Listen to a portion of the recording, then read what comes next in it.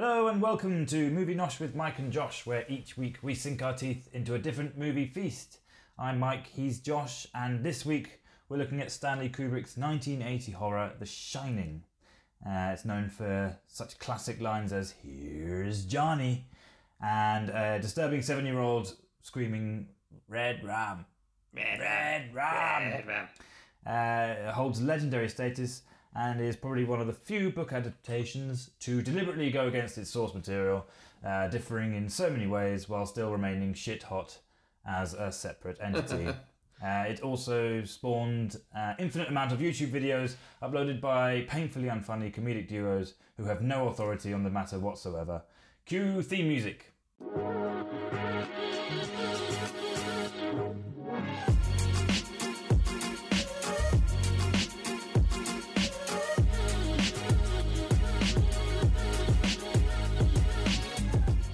Feel a little bit of solace with the unfunny YouTube duos. We aren't stupid enough to upload anything to YouTube. You forgot to mention our special guest, Tony. Ah, Thank you for having me on the podcast. that's fucking scary. You imagine if no one's actually watched this film and then listening to Yeah. it now and they're like, "What the fuck is Tony?" Who's Tony? Who's Tony? I'm Tony. We'll come on to Tony, I think. Yeah. So this is a new one for us, really, just reviewing a classic movie. We did our Quentin Tarantino special, but that was 8 movies in one, whereas we have never reviewed a classic movie on its own before. Yeah. However, I feel like this is the perfect movie to start off with in our classical series, which we need to come up with a fancy name for. Ooh, we can work on it, but I like Thrush. For Movie Thrush. Yeah, with Mike and Josh. I was going to say movie posh, like posh analysis, but that's shit as well. I just want one syllable, one word. Just Thrush then, on its own. Well, I mean, obviously not Thrush. Yeah. Maybe no, we can't. No. No. What would your mother say if she heard that word on this podcast? Because she listens every week, obviously. She taught me that word. Except she taught me to spell it with a K. We'll come up with something. But yeah, it's our first time delving into a classic film. And this is a great film to go on because there is so much to talk about. Unfortunately, we'll have to miss a lot, but that's fine. Mm-hmm. I think if you're a fan of conspiracy theories, you will like this movie. Yeah. Would you reckon, is this episode worth listening to if you've not seen the film? No. You just got to watch it. Yeah, But a lot of people have. Well, yeah, like, I'll I mean, confess. you hadn't. I only watched it for the first time last weekend, and I am a 25-year-old man. You are not 25. I am not a 25-year-old man. I'm a 29-year-old man. I got myself confused. So, what was it? Ready Player One that made you watch it? Yes, it was. Because of the Shining scene, and I just wanted to get more context behind it. I don't know whether I would have appreciated that scene in Ready Player One more if I'd seen The Shining before or after. I'm not sure. I think I'd probably appreciate it more, because I remember you saying you were like, it was quite cool that Yeah, I thought it was they great. literally just layered the CGI characters on top of the scenes. Revisiting it. Because I hadn't seen it in a while. I think last time I watched this maybe last year, maybe year before. And Ready Player One brought it back to the front of my mind. Yeah, so I just wanted to give it a shot and see what the crack was about. Exactly right. So it's based on a book by Stephen King. One of my favourite authors. Yeah, he gets around, doesn't he? He writes so much shit. When did he write this? Because this film was 1980, so he must have written it in at least 1979. It was definitely one of his earlier books. Yeah. Obviousfact.com. And he hated this movie. Yeah, Didn't like it. but it's one of these movies where, just like Ready Player One, the movie's kind of based on parts of the book, like a sort of basic framework, and then the director and the writers just go off and do their own thing. So the book's completely different, which is kind of handy because that means I can now go read the book of The Shining Yeah. and know it's going to be completely different. Just like I watched Ready Player One and now I'm reading the book, I'm still surprised because it's not exactly the same. Yeah. So I prefer that, whereas when I watched something like, I read The Martian, loved the book, watched the movie, and I was like, meh. Yeah. Kind of know what's going to happen most of the time, and they left out some of the really good bits as well. So Well, I think these are two different things, which makes it great. It's a great experience, no matter whether you read the book or watch the film. They're both separately fantastic. Well, the book, I'd say less so, actually. Really? Yeah. Oh, I like that's the book. interesting. And it's different. It has a more overarching idea that the hotel's haunted and the hotel is evil. They're different things. I preferred the film. Yeah? Yeah. Interesting. I think if I read the book, I'd probably prefer the book. Well, that's very... but the reason is... So I watched this book at 29 years old, not 25. Watched the book. Watched the film, yes. Watched the film. Jesus Christ. Jesus. I have that many beers. So I watched the film, but at 29 years old, I've obviously been exposed to a lot of the most famous scenes, as well as the ending. Yeah. Because I've watched The Simpsons. And that's, The Simpsons parodies absolutely everything. So I already knew about Red Rum, I knew about the axe scene, I knew about him freezing in the end. So that was going to be one of my questions to you. What did you think about the film before you'd seen it? What was the idea that you had? My understanding was it was like one of the scariest films ever, and it was scary. Yeah, and it was because it was a Stephen King one, and it was definitely a bit different compared to normal horror films. I knew it was a famous one for Jack Nicholson. I knew it was like one of the most sort of recognisable films and had a lot of famous scenes, but that's kind of it really. I didn't know much else apart from that. Yeah. Yeah. But you held it in high regard having not watched it. Yeah. Because everybody else does. Yeah. And you're a sheep. Yeah. But in all honesty... I did too. After watching it, I was a bit like, meh. Yeah. But I think that's partly because I knew what was going to happen. Because I'd known about all those infamous scenes in advance, which meant it took the edge off it. And I actually think, watching it now for the first time, the first half of the film is shit. What? Seriously, nothing happens. It's just a lot of people having some conversations. It's very slow. It's just them going, oh, welcome to the hotel. Oh, why don't you take a seat and, you can toss around and type some shit on my typewriter and that kind of stuff. And the only point where it starts to turn in the film is all of a sudden, and I think this is bad storytelling, all of a sudden you see Jack, the main character, the dad, staring out the window like he's having a stroke or something. And I was like, that was a bit... weird. The transition wasn't smooth at all. It was like really... Abrupt, yeah. And it just... I was a bit like, oh, that's lazy story writing more than anything. And it wasn't until that point that I think the movie really started getting interesting. And the other thing I didn't like about it was... when did the film come out? 1980. So, the editing seemed quite amateurish in a lot of ways. Like, especially the intro scene where they're driving through... Well, Jack's driving through this really long valley on his own, and the credits are coming up on seeing the name of the film and stuff. It just looks like this is someone who's made a film for the first time. Yeah, it wasn't.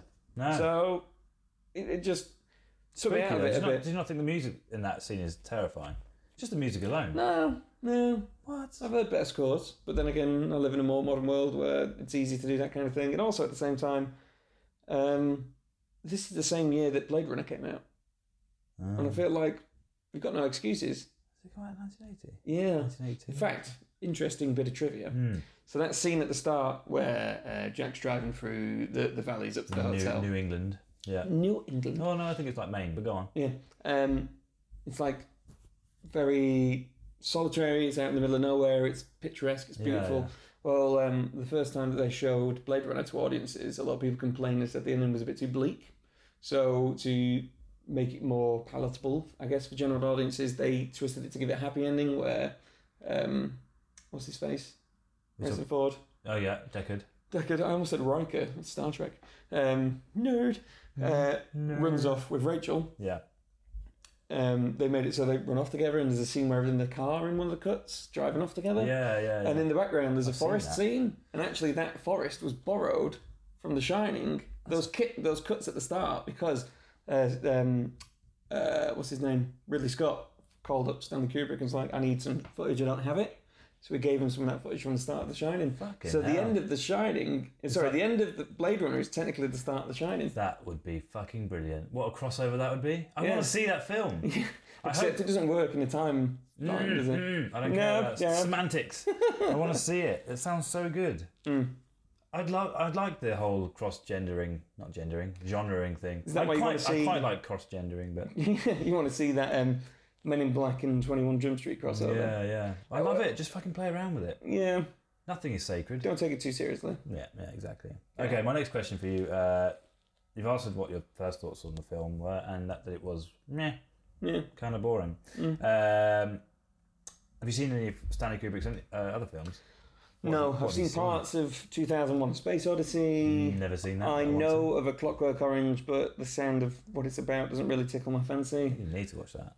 I need to. Well, yeah. Yeah. It'll fuck you up. Sounds like crazy people going around and killing and murdering and raping people. I mean, that's part of it. Yeah. It's also remarkably old. I think it's like 1972 or something. Really? Like, shit, man, that's like... How long ago is that? Do I have to do the maths? 28 plus 18, so 30, 46. Is that right? Mental. It's a long time. Yeah. But it still stands up today. Great bit of movie making. What about Full Metal Jacket? I don't think I've seen Full Metal Jacket. We could do a whole Kubrick thing. We could do. Maybe we should. That's a great film. Well, actually, this is almost the opposite to how you find this film, because I thought the first hour or so of this film's great, and then it kind of just trails off. Really? Yeah. Is Full Metal Jacket the one with the drill sergeant who's just yelling in people's faces? I think I have seen that film, actually. Yeah. And the guy in the shower shoots him. Yes. So I have seen that film. Apparently it's unbelievably forgetful. Movie news, Josh has seen Full Metal Jacket and didn't realise. What about Dr. Strangelove? No, I know.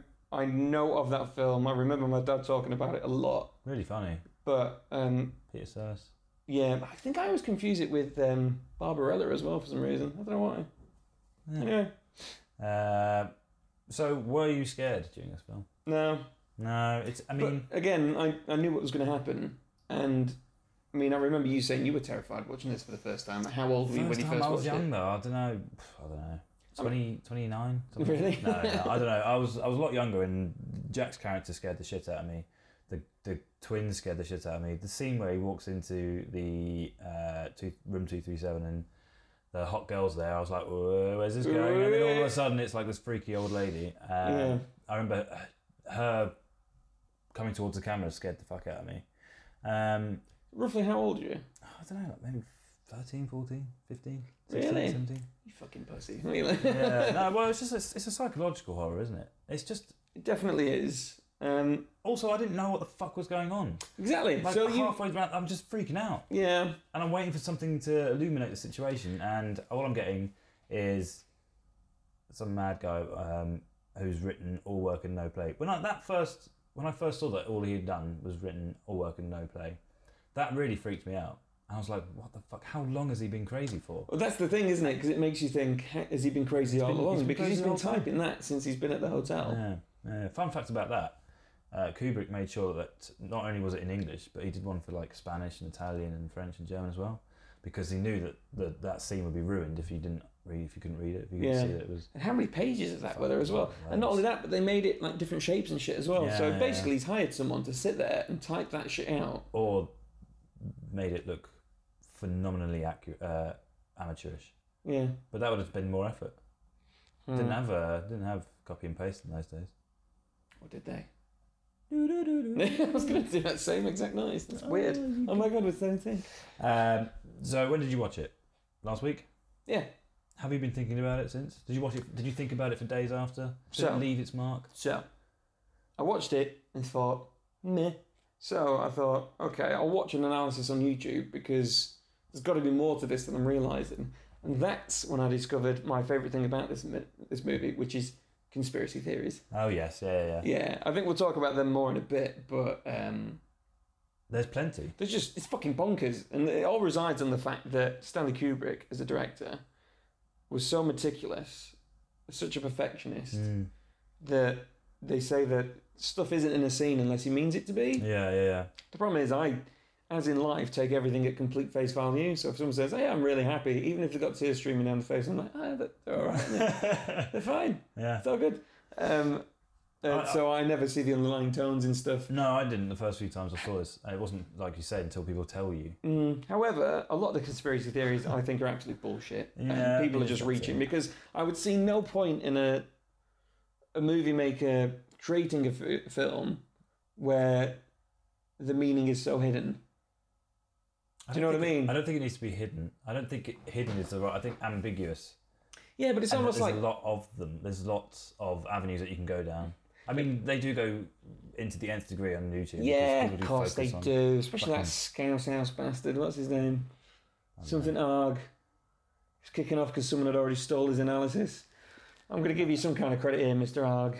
Or Arg. The guy who talked about the bear costume. He's focused on one tiny bit of the... And he's gone to town on that bear costume. Yeah. We'll talk about that later on anyway. Okay, so next question, favourite bit?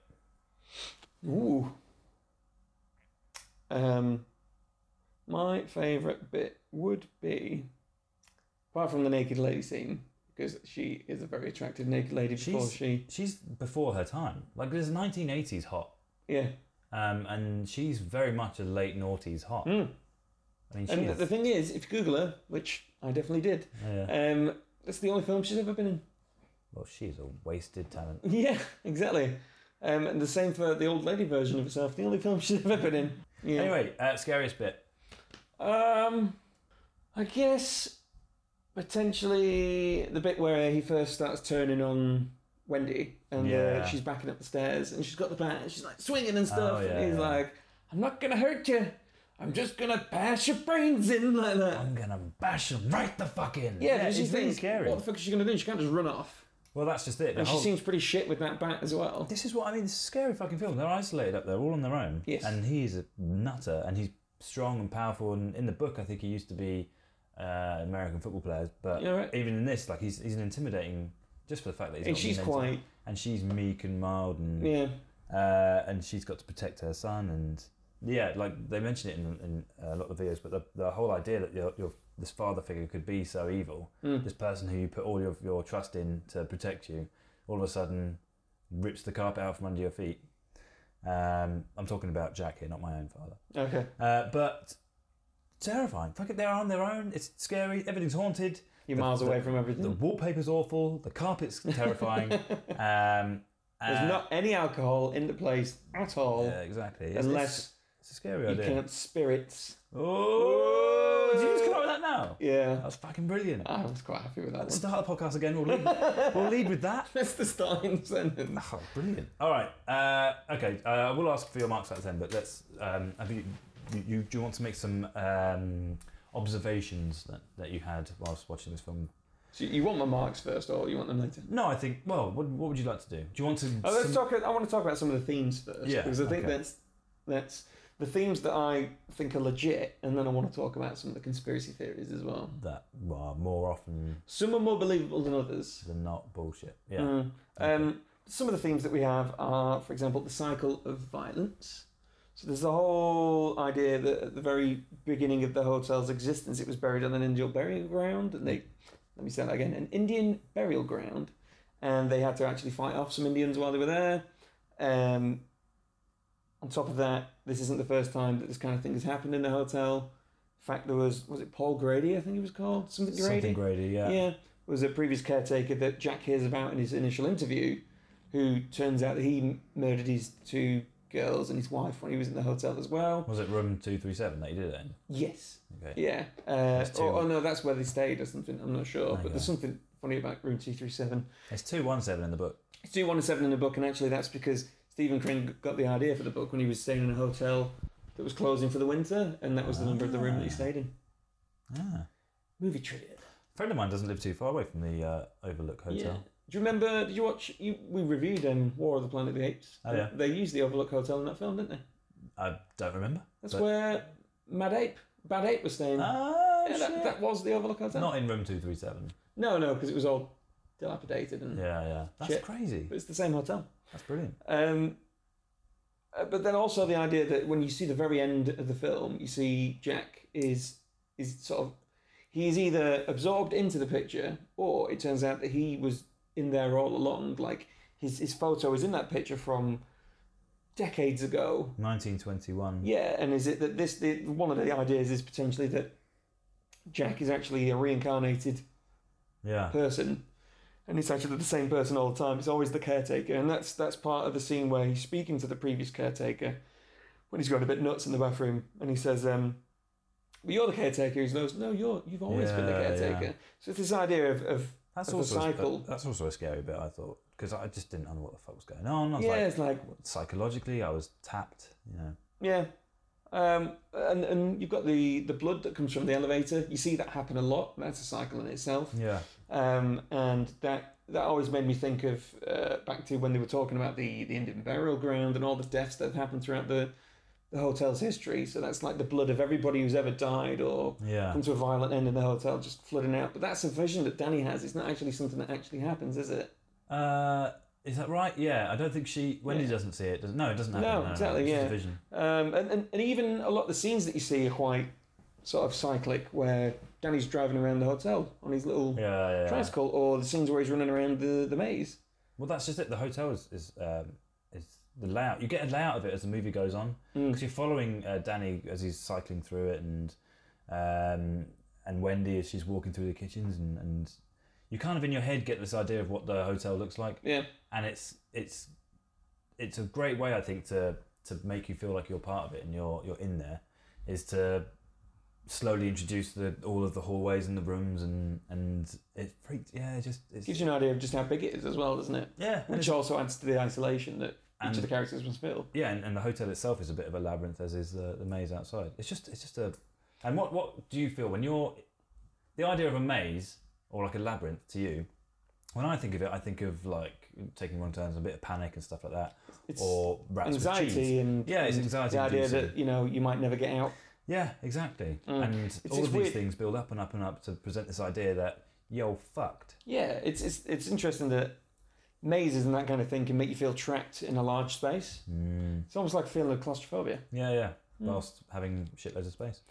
And then the other part of the sort of cycle of violence as well is that this isn't actually the first time that Jack's hurt his family, because he says Wendy actually says right at the start of the film how there was an incident where Jack's come home one time, he's been quite drunk, he finds his son's scattered his papers all over the floor, or he's knocked him or something, and he pulls him a bit too hard and he dislocates his son's shoulder. Yeah. And at that point he says, I'm never going to drink again, you can leave me if I do that ever again. But obviously then he walks into the hotel bar and he thinks he's having a drink and he doesn't. And that turns him on to the next theme, which is to do with alcoholism. Yeah. And the disastrous and destructive effects that it has on his family. So obviously that starts right at the very beginning, where he's accidentally hurt his son, and they tell that in a bit of a backstory. But I think one of the scenes that really hit it for me was when he walks into the golden ballroom, the gold room, or whatever it's called.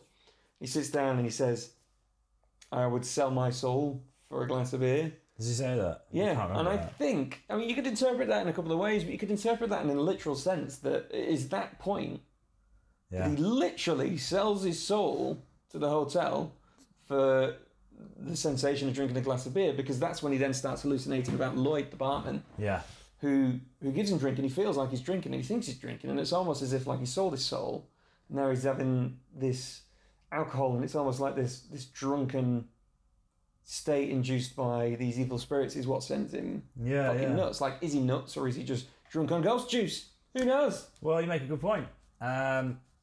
Is the hotel haunted in that it just sort of is like a catalyst almost to your basic needs? So, or like one of the videos that we watched on YouTube suggested that the hotel is there purely as a catalyst to the worst parts of you, or to underlying parts of you. So for Jack, he becomes reckless and aggressive and psychotic, whereas Wendy, she turns from being this meek, almost pathetic human into being a brave, protective thing for little Danny.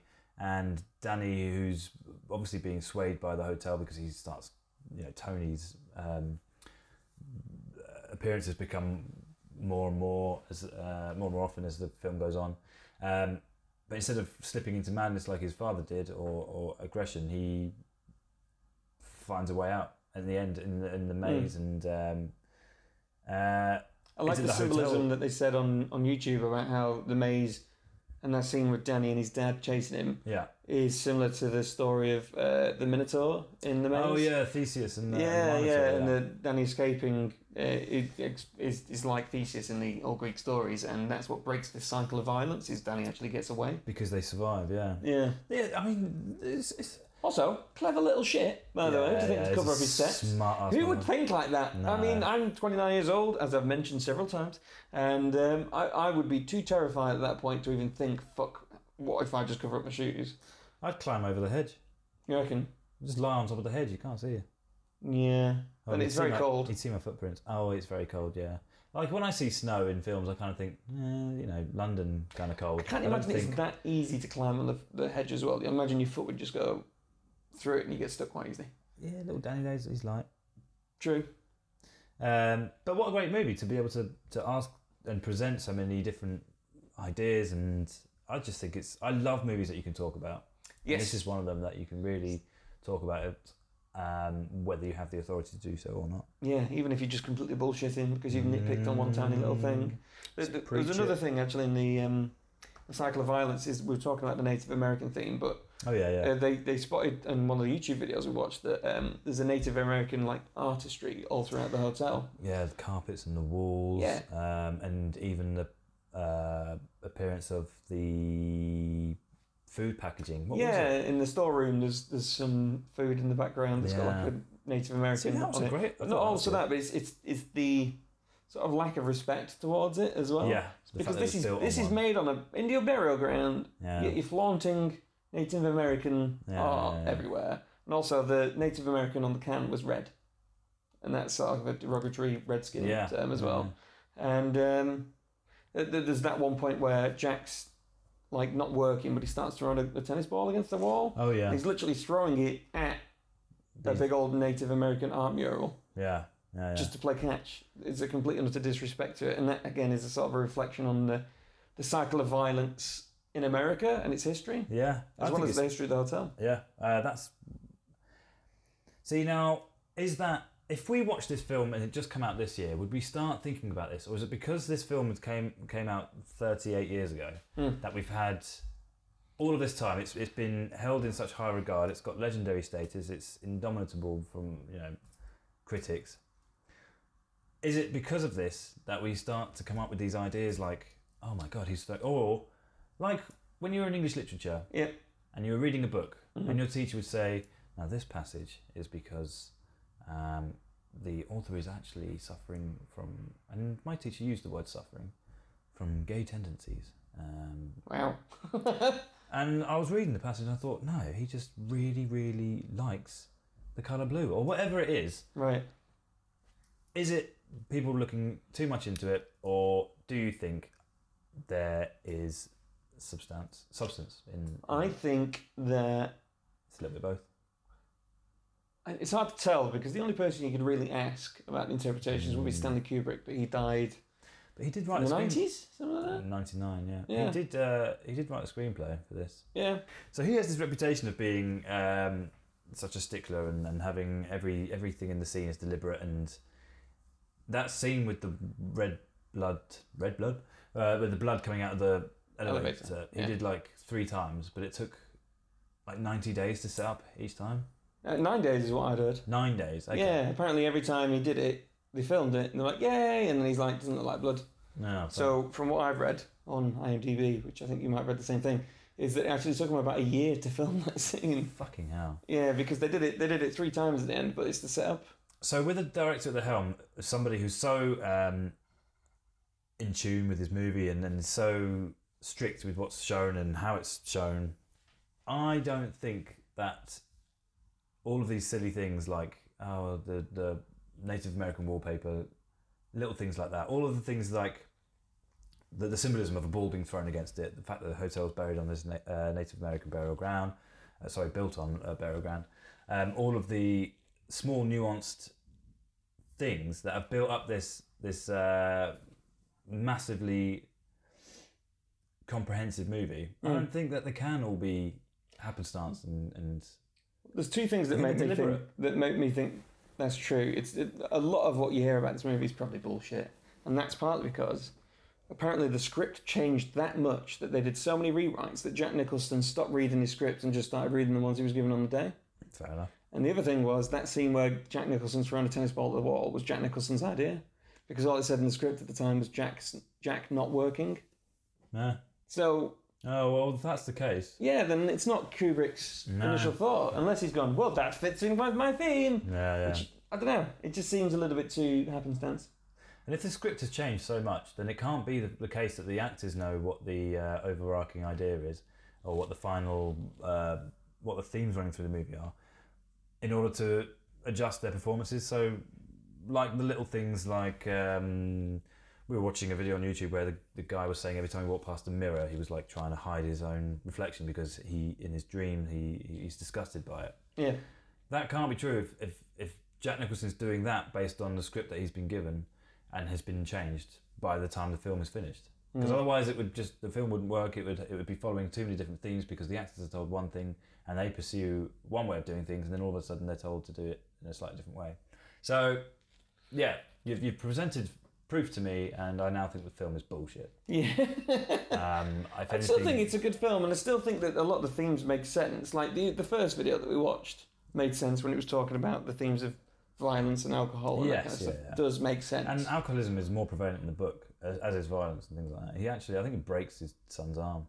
Yeah. And he's dealing with it a lot. And he batters the shit out of one of his pupils, I think, as well. Yeah, I remember reading that. Yeah. But that's the thing, is like I took the film at face value, and I think that was really the way it was meant to be intended. There are some underlying themes that I probably didn't think about as much when I watched it, but when I thought about them later on, I was like, that makes sense. But some of them are just completely out there. Yeah. There's two theories, which I think are both probably bullshit, but one of them makes you go, oh yeah, that kind of makes sense, and the other one is just absolute bullshit. Okay, give me one. I will present them both to you. Excellent. In a succinct way. One of them is the more believable one, which is that the father, Jack, is sexually abusing his son, Danny. Right. Yeah. And there's a few things that indicate that. One of them, which really struck me, was that when Jack first goes to the hotel to have his interview, he sat there reading the magazine. It's not until you zoom in and you look at the magazine that you realise it's actually a Playgirl magazine, which is intended for ladies, because Playboy is intended for boys. Oh, I didn't even know that. I think so. I could be wrong about that. But the thing that definitely makes it so is that the title, when you look up that specific issue, when you look at the cover, is one of the titles on the cover of that is an article about incest. Right. Yeah. So that's a bit like, why would he be reading Playgirl, and why would he be reading one that has an article about incest? It's just too strong a connection. And the other thing is that when there's the scene where Jack sits his son down on his knee in the room, and it's all really, really sinister. It is. And then the music helps with that as well. Yeah. And then all of a sudden the scene after that is he wakes up, and it turns out that Danny walks into the room, and his jumper's torn, and he's got this big bruise on his neck, and he's sucking his thumb, that kind of stuff. Yeah. And it's almost as if after that exact scene he sexually abused his son, and all of a sudden Danny's traumatised, literally sucking on his thumb, which is sort of a phallic symbol. Yeah. And he's not talking, and he's out of it. And then so it's and they say that when he sat there screaming on his desk, and he says he was dreaming about killing his family. Yeah. He was actually dreaming about what he did to his son and how guilty he felt of it. And they say that whole scene in 237 where he sees the naked lady and it turns into an old zombie gross lady is that is Jack having a dream where he in fact is his son as the abused one. Yeah. And it turns from an adult sexual idea into an idea of sexual abuse where it becomes like a gross old lady instead. Yeah. So there are things about it which make sense. Absolutely. So Danny sees the attractive thing, which is the hot looking girl, because obviously that's supposed to be this idea of... Does Danny see the hot looking girl, or does he see the crazy old lady though? Or does he just see a crazy lady? Because I think that's the only thing I think he only sees Wendy really says. Yeah. But when you're presented with all of that, and you're presented all of that and you're being told that this is what's happening, definitely it does make sense. But, and this is what I like about the film, is it doesn't tell you, it doesn't, there's no exposition where it says Danny's been abused by Jack previously or throughout the film. And this is what happens and I get annoyed when films do this, when films say, this is how you should think. Yeah. This is what what we're presenting as an idea. And you're just going to fucking deal with it. And this has done it in a more subtle way, and I completely missed it. But did you? Well, because the thing is, I felt like there was you think that he's beating up and he's abusing him, and there's definitely some, you don't trust Jack at all, especially around Danny.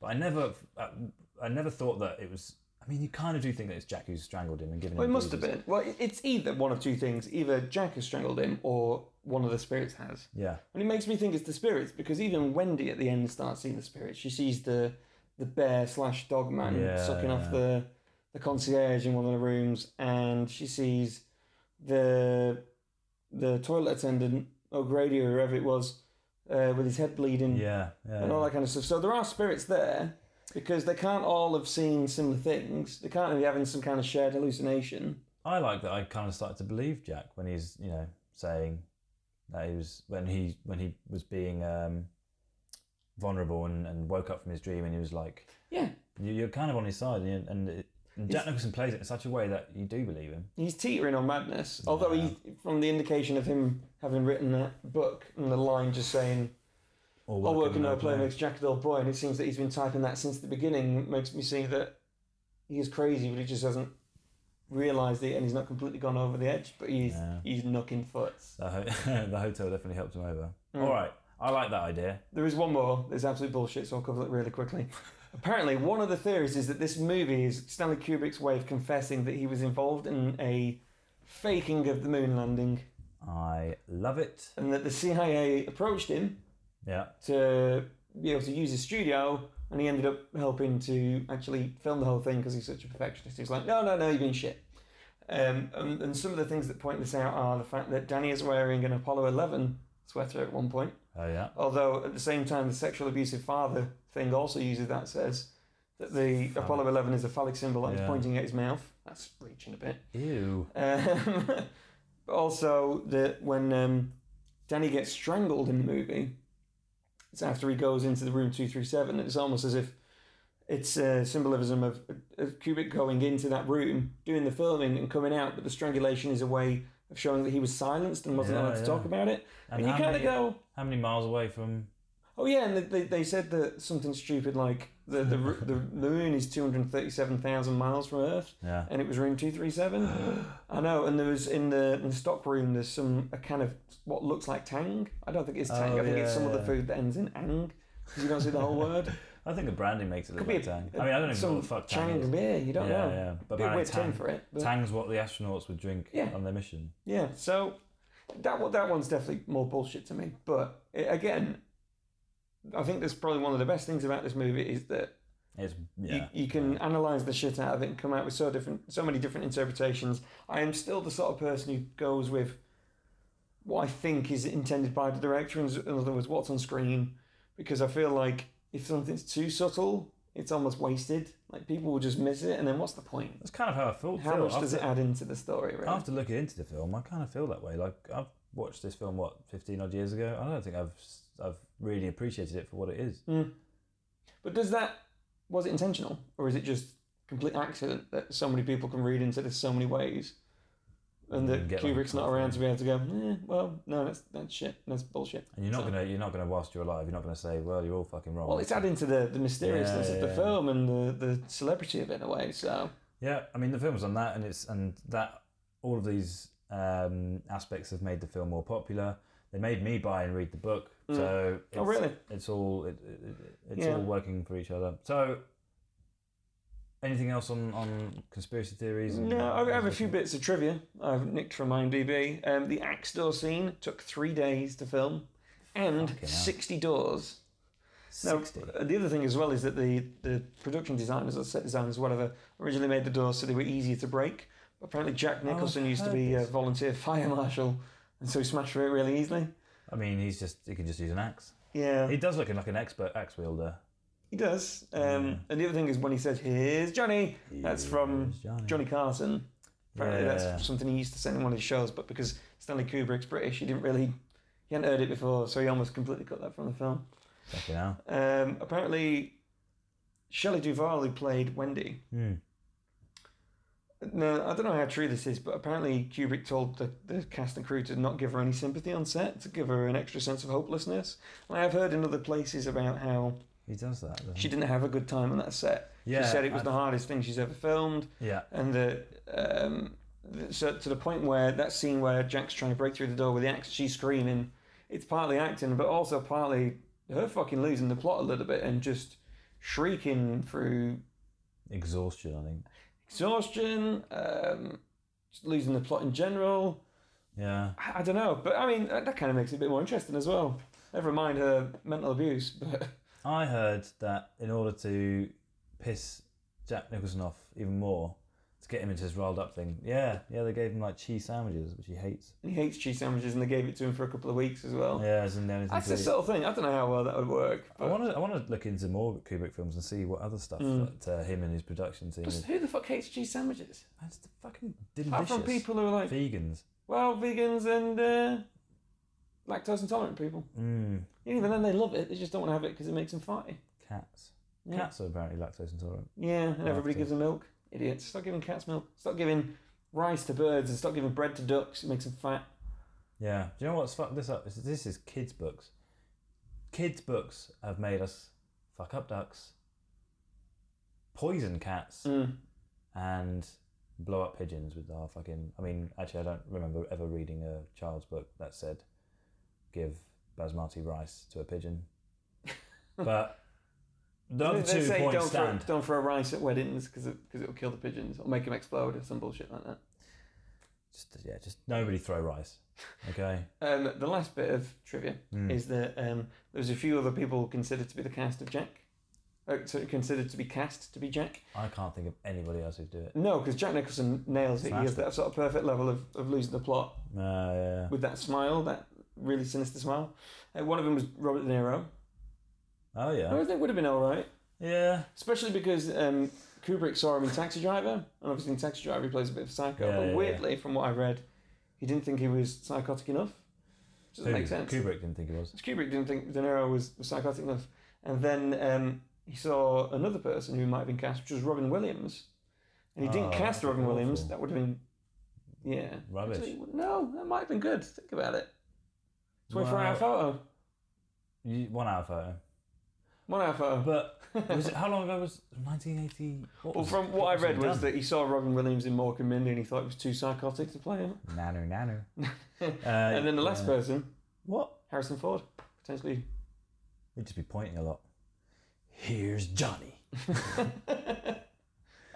So I think he was doing Blade Runner, so he couldn't. I wish that they could remake films with... fantastic.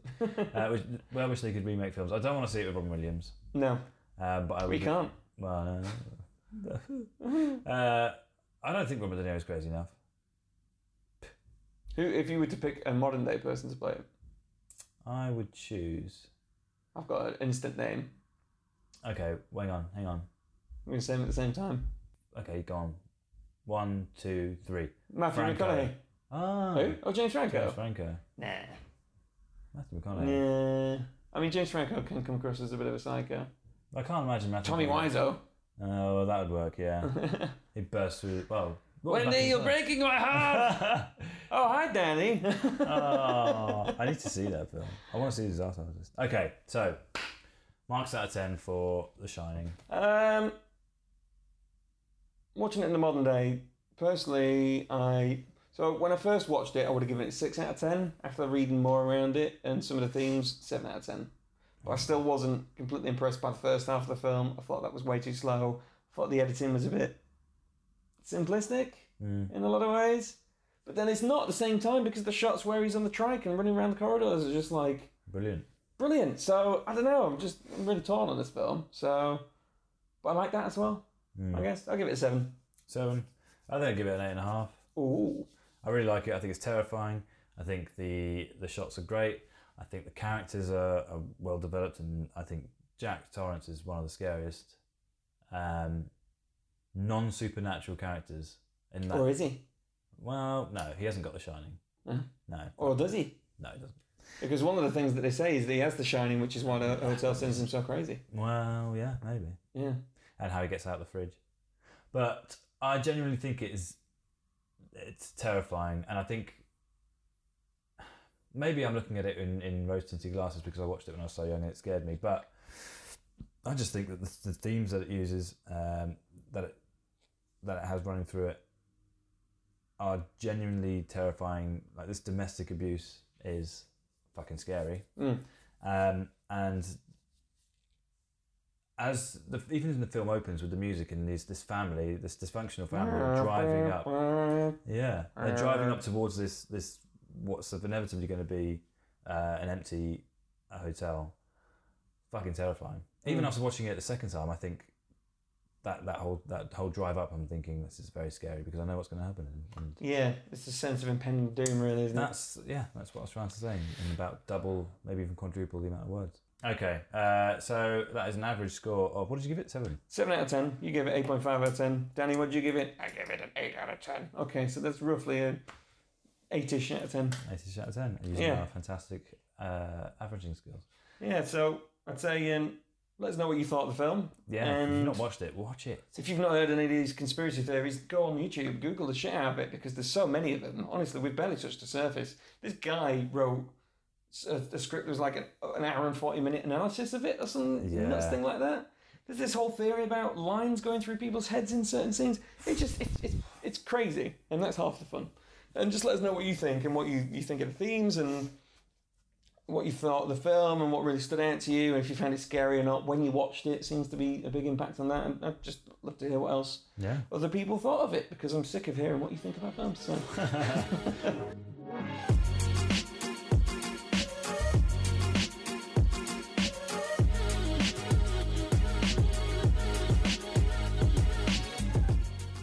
Okay, my favourite part of the podcast is when I sing about my favourite part of the podcast, is the game.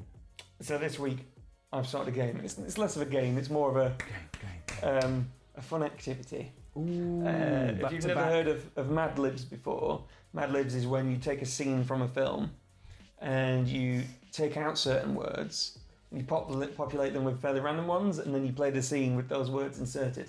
I saw it for the first time on Jimmy Kimmel, but I think it's been around for ages. I think it's Mad Comics or something. A board game? It's a board game, and I remember Phoebe getting it in an episode of Friends, like where they've hidden that box of shit to do in a room, and Joey's like, well, after the first time I thought I had some stuff, and she goes, oh, Mad Libs, mine! That's fantastic Friends knowledge. I watched it the other day, to be fair. Okay. So we're going to do Mad Libs, and I'm not going to change the name of it because it kind of makes sense, because Jack's character goes mad in this film. Mad Jack Libs. There we go. It's the name of the game. Mad Jack Libs. Mad Jack Libs. So the scene that we're going to do is from The Shining. What do I have to do? I'll tell you in a second. Sorry, I'm very excited. The scene is where Jack is at his interview for the job of caretaker at the Overlook Hotel. General Manager Ullman is explaining how the hotel is shut down from October 30th to May 15th. Now, just to remind you, Mike, a noun is a word used to identify a class of people, places, or things. Mm-hmm. An adjective is an attribute of something, in other words, sweet, red, or technical. And a verb is a doing word, as the famous Massive Attack song says. Love is a word. Love is a doing verb. Doing word. It's not a doing verb, that makes no sense. So I'm going to go through the script I've written out, and I'm going to get you to insert the words. Okay, so can you please think of a type of porno? What? A type of porno. Any type of porno. Type of porno. I mean, there are so many. I'll go for... What's your favourite? Amateur MILF. Okay. Amateur MILF porno. Cool. The next thing I would like you to think of is a bad habit. Watching amateur MILF porno. Bad habit, biting your toenails. Wow. Have you ever tried that? No, I don't have the dexterity. I was going to say I'm not flexible enough for that. The next thing I want you to think of is a shit celebrity. Jade Goody. Wow. Can we think of one that's not Kim Kardashian. Particularly okay, Kim Kardashian. I was going to say I don't want to go too British with it because the Americans that listen to our podcast might not understand. Cool. I'm just going to type that in a few more times. I should just copy and paste. That would make way more sense. Yeah, Control-C, Control-V. Everybody knows that. Kim Kardashian. I think I've even spelt it 3 different ways now. Okay, what I need you to think of now is a famous moment in history. 9/11. Are you sure? Well, I've got to keep it American. Okay. God, this is going to be bad. All right, well, should we change it? I don't know. I'm a little bit scared. All right, the 10th of September. No, 9/11 wouldn't work as well in this anyway. Think of another one. Another one. in global history, Yeah. Donald Trump making America great again. That might work. Making America great again. Okay, now I want you to think of a silly word. Gizzards. Gizzards. What is that? Yeah, I think it's like something in your stomach. Okay. It's like an enzyme. And now I want you to think of a job. A analyst therapist. Analthropist. Analthropist. What's an analthropist? No. Job. I can't think of any jobs. Any job at all? A proctologist. Proctologist. Cool. Now I would like you to think of an adjective. Golden. Golden. Yeah. And now I'd like you to think of a child's ailment. And what I mean by that is like, instead of saying diarrhea, you'd say like a poorly tummy. Yeah, okay. I think. You think of one? A sore thumb. Sore thumb. Okay. Think of an object. A pint glass. Pint glass. Oh God. I'm going to put that object in again. In fact, no. Think of another object. An umbrella stand. Cool. Oh, I spelled that wrong. Well done me. Umbrella. And now I'd like you to think of a famous song. Laid by James. By James. Cool. Oh, I need to highlight that in bold. Any other ones? Oh, an addiction. Last one. Addiction. Bitcoin.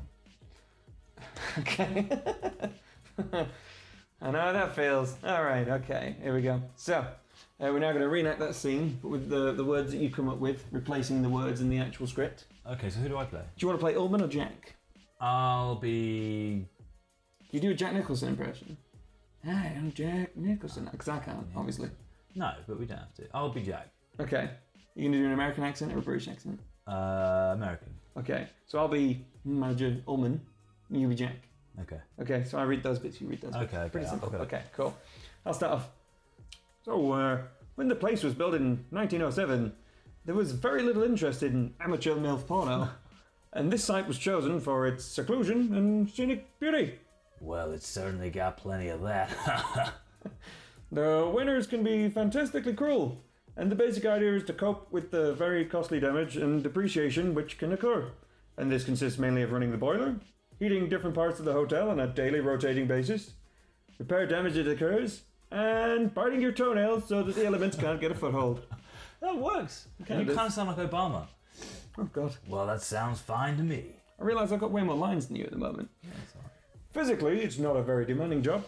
The only thing that can get a bit trying up here during the winter is a tremendous sense of Kim Kardashian. Well, that just happens to be exactly what I'm looking for. I'm outlining a new writing project, and 5 months of Kim Kardashian is just what I want. That's very good, Jack, because for some people, Kim Kardashian can of itself become a problem. Not for me. How about your wife and son? How do you think they'll take to it? They'll love it. I don't suppose they told you anything in Denver about Donald Trump making America great again we had up in here during the 1970 winter. I don't believe they did. Well, my predecessor in this job hired a man named Gizzards as the winter proctologist. He came up here with his wife and 2 little girls. Ew. I think about 8 and 10. And he had a good employment record, good reference, and from what I've been told, I mean, he seemed like a completely golden individual. That was a bit shit. Yeah. But at some point during the winter, he must have suffered some kind of sore thumb. He ran amok and killed his family with a pint glass. Oh, that's fucking grim, that. Stuck him neatly in one of the rooms of the West Wing, and then he put both barrels of an umbrella stand in his mouth. We've all been there. Police thought that it was what the old-timers used to call laid by James. Kind of claustrophobic reaction which can occur when people are shut in together over long periods of time. Well, that is quite a story. Yeah, it is, though it's still hard for me to believe in what actually happened here. But it did, and I think you can appreciate why I wanted to tell you about it. I certainly can. And I also understand why your people in Denver left it for you to tell me. Well, obviously, some people can be put off by the idea of staying alone in a place where something like that actually happened. Well, you can rest assured, Mr. Ullman, that's not gonna happen with me. And as far as my wife is concerned, I'm sure she'll be absolutely fascinated when I tell her about it. She's a confirmed Bitcoin addict. And scene. What is the actual bit there? She's a confirmed gossip? Sort of horror story, Right. I think it was. Yeah, that was alright. Some of them were a bit shit, some of them were quite good. I loved it. Yeah, I enjoyed it. I just think next time, we should just do the whole... A whole The Shining. podcast of Yeah. Mad Libs. Yeah. Do more scenes. And I think our impressions of actors... Here's Kim Kardashian. That kind of Pretty thing. good. Yeah. Very good. Well done. Yeah, I mean, considering you did a performing arts degree. Fuck off. I did theatre studies and Theatre education. studies. Completely different to performing arts. Did you do a lot of acting? I mean, if you can call it that. Well, exactly. That's my I point. ran around in my barefoot feet quite a lot. Yeah, Bare feet. a lot of. Yeah. Yeah. A lot of slam poetry. Oh God. Winter coming, stop, wait! Shit like that. That's horrible. Yeah, I hate slam poetry. Slam poetry. So, you enjoyed the Mad Libs? I did. I really liked it. I think I'm going to give you one. Yeah. And some Mad Libs. as well. Yeah, baby. Yeah, next time I'll get one ready. Cool. That's a fun exercise. That was. Should do it again. So, thanks for listening to the podcast. We hope you've enjoyed it. If you want to hear more of these classic movie analyses and reviews, then let us know, and we'll do some more. In fact, tell us what movie you'd want us to review. Review Aliens. Robbie Williams, what? Review Aliens. Review Aliens, that's a good one because I've still not seen it. That's the next one, Yeah. if no one else comes up with a better idea. Excellent. Well, yeah. Keep listening, follow us on social media. Fuck off, bye!